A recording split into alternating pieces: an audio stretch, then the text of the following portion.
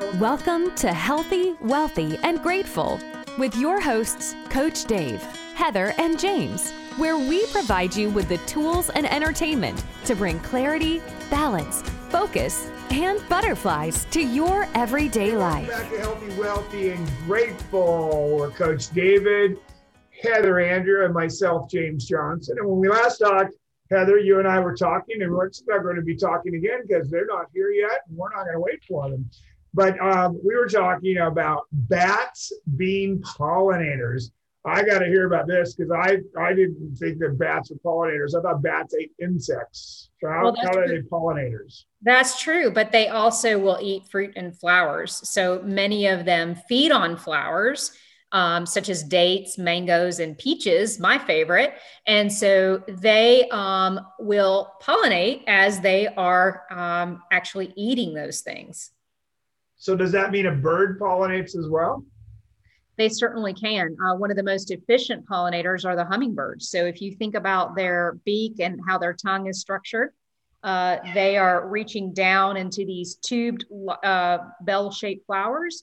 And so when they reach in to get a drink, they're pollinating as they're, going in and out. Yeah, I figured that as much about hummingbirds, which I have tons of. I have 4 hummingbird feeders, and it's like I have to fill those things every 3 days. That's awesome. I sit out in the jacuzzi every morning, and I can just sit there and watch them come and go. Hey, do hummingbirds eat insects?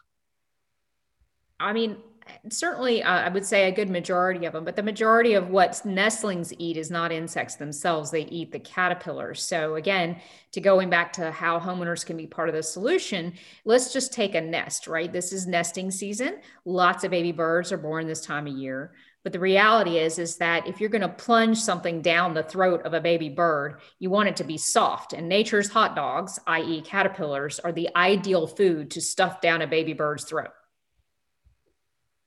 I think the baby birding season is over for me. Plus, I have my new Willow, my cat. And so the birds did not like the cat arriving during nesting season. Nope. And, they were freaking out.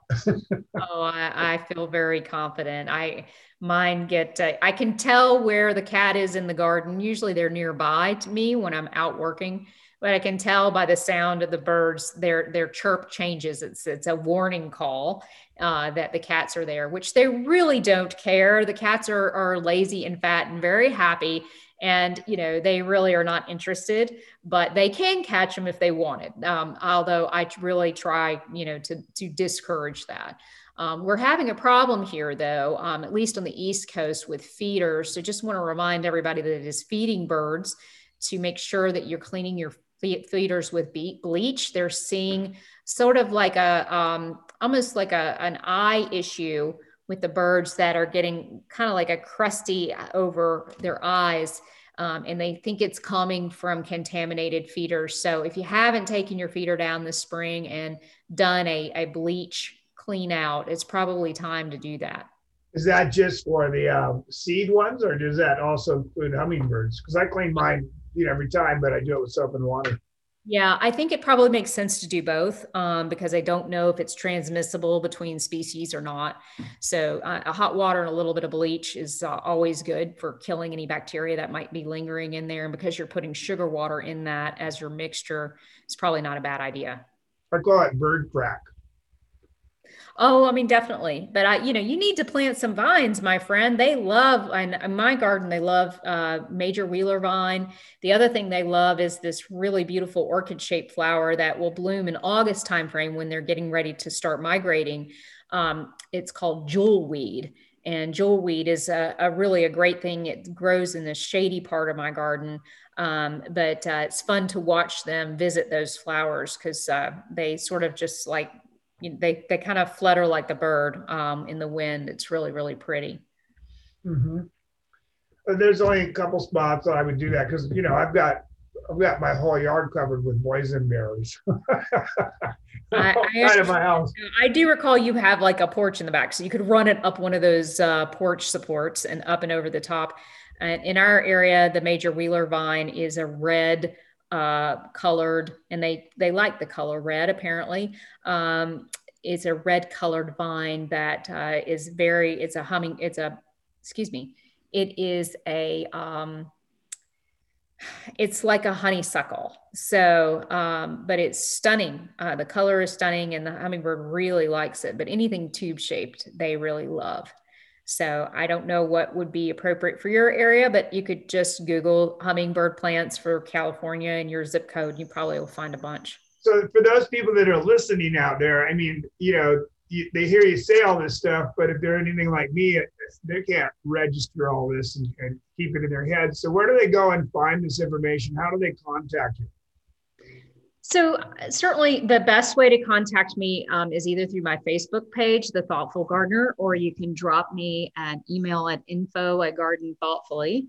I do educational YouTube videos on the Garden Thoughtfully channel almost every day right now because the garden is extremely busy. So we've done a lot on seed starting. We also have done a lot on how to grow food and be successful at that. And as we continue through the summer, we are featuring pollinator gardens to show you what they look like.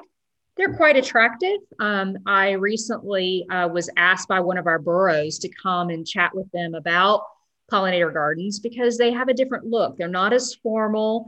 They definitely, you want to do things like leave things standing in the fall. So I tell people to be lazy gardeners in the fall and not clean up their leaves, to chop them up and put them under the plants, or to leave them standing because they overwinter next year's caterpillars. And so when I walked into that borough meeting, it started with goldenrod, which is one of our fall blooming plants, looks really messy, to everybody taking fast and furious notes and saying they were going to allow pollinator gardens in that community. So, it's really a mindset change about what looks pretty. We have been raised to think that lawns look pretty, but the reality is that that's a 17th century idea of I'm so rich that I don't have to grow crops. That's why lawns were created. In reality, we spend a lot of money trying to get a very shallow rooted plant to grow and a lot of water. So a lot of resources are wasted on lawns. I'm not telling you to go rip out your lawn. That's not the case at all. What I am saying is to try to reduce your footprint. And the way you can do that is to put deep rooted native plants in your garden, which require less maintenance, no chemicals, less time, and less water. They're uniquely adapted for your climate. That's interesting. I keep reducing my footprint more and more as far as lawn goes, because all I get are these blowers and goers for gardeners. So I just make it less and less for them to actually do, and see if I can't get them to do other things like actually pull some weeds now and then. Thank you for listening to Healthy, Wealthy, and Grateful. Be sure to join our Facebook group.